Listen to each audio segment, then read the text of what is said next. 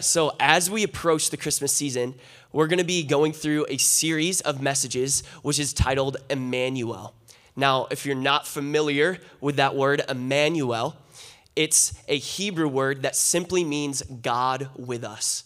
So we're going to be zeroing in, centering in on the first coming of Christ. We're going to be centering in on his advent.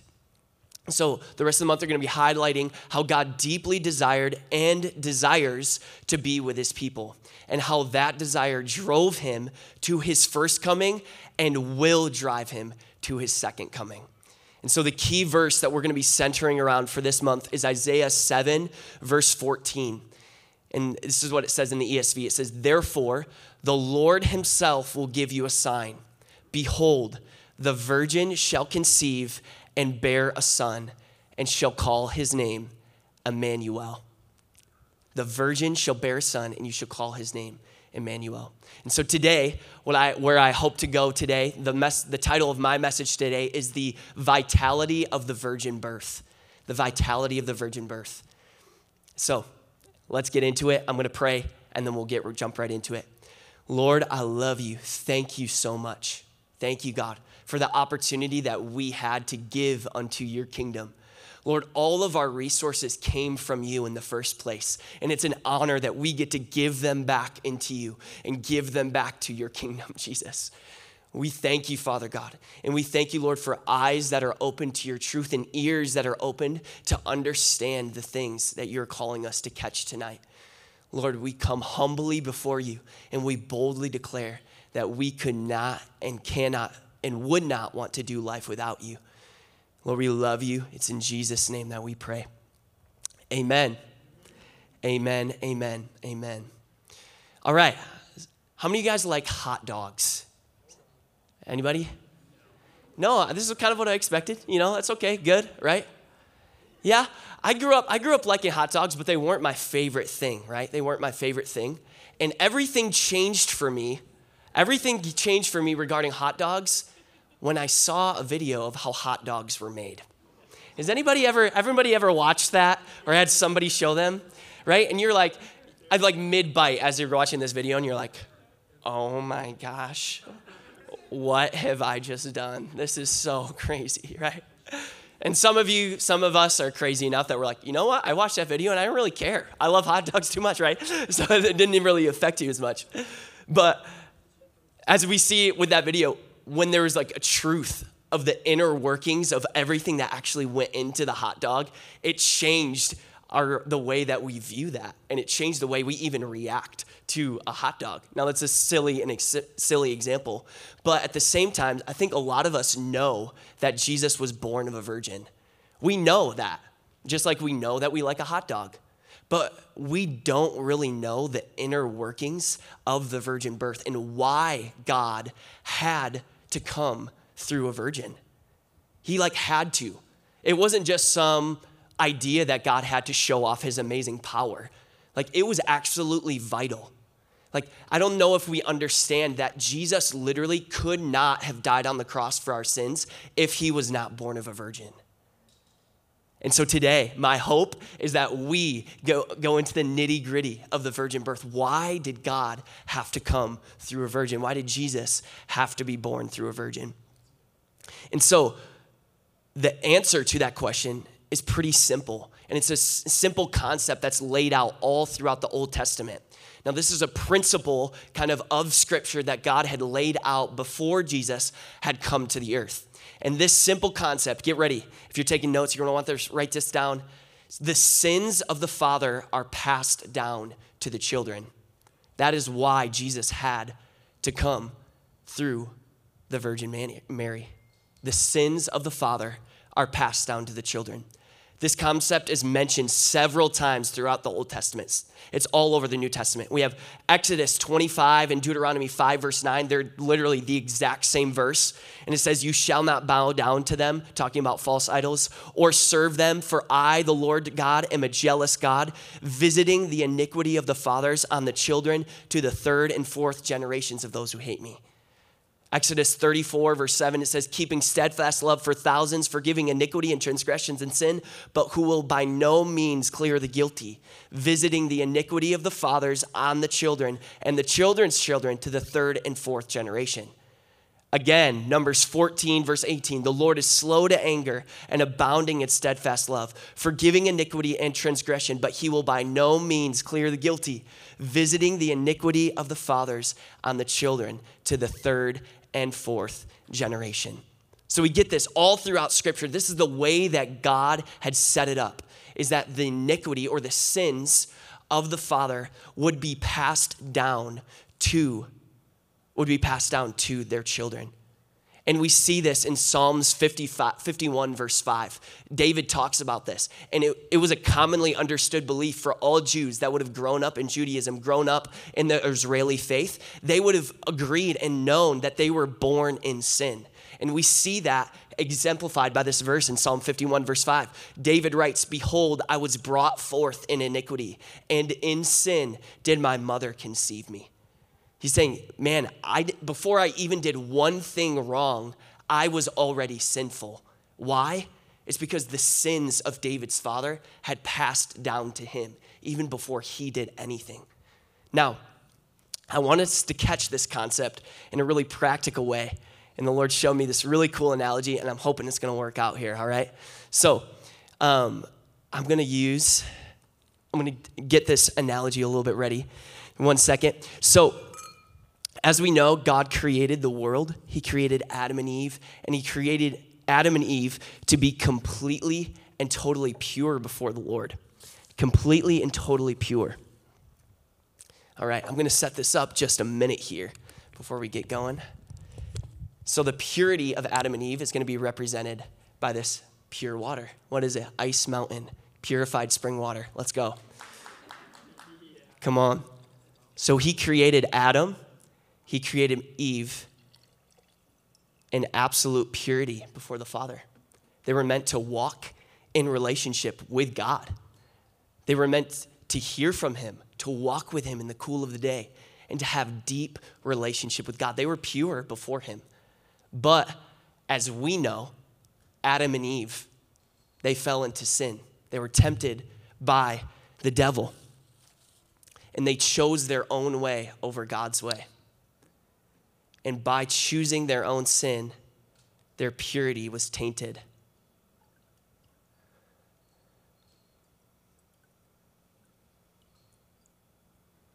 No longer pure before the Father. Sin had run rampant in their life, right? Now, this effect of sin was ultimately death, but Adam and Eve had no other choice. Adam and Eve would go on to have children, but their children had no choice other than to be contaminated like they had been by their sin. So Adam and Eve, they come together and they have children, but their child has no other choice but to bear that sin. The sins of their father had been passed down to the children. And so this is where you have Cain and Abel, and the sin of the father, the sin of Adam and Eve had been passed down to those individual people. And so all throughout the line, all throughout history, from Adam to Abraham to King David, they all bore this sin. And there was no way for any of them to be restored back to the purity that God had desired for their life, right? And so all the way down, it goes from Adam, all the way down to Abraham, all the way down to King David, all the way down to Jeconiah at the time of the exile, all the way down to a man named Joseph, who would be betrothed to a woman named Mary. Now, those two represented by this cup right here. I'll top them off a little bit. These two, Mary and Joseph, they both had fathers who were sinful. And so, as such, the sins of their fathers had been passed down to them. So, if Mary and Joseph were to have their own son, there's no way that he could be pure. If Joseph was going to be the father of Jesus by natural relations, there's no way that son would have been pure. And so, what is the solution to this whole problem?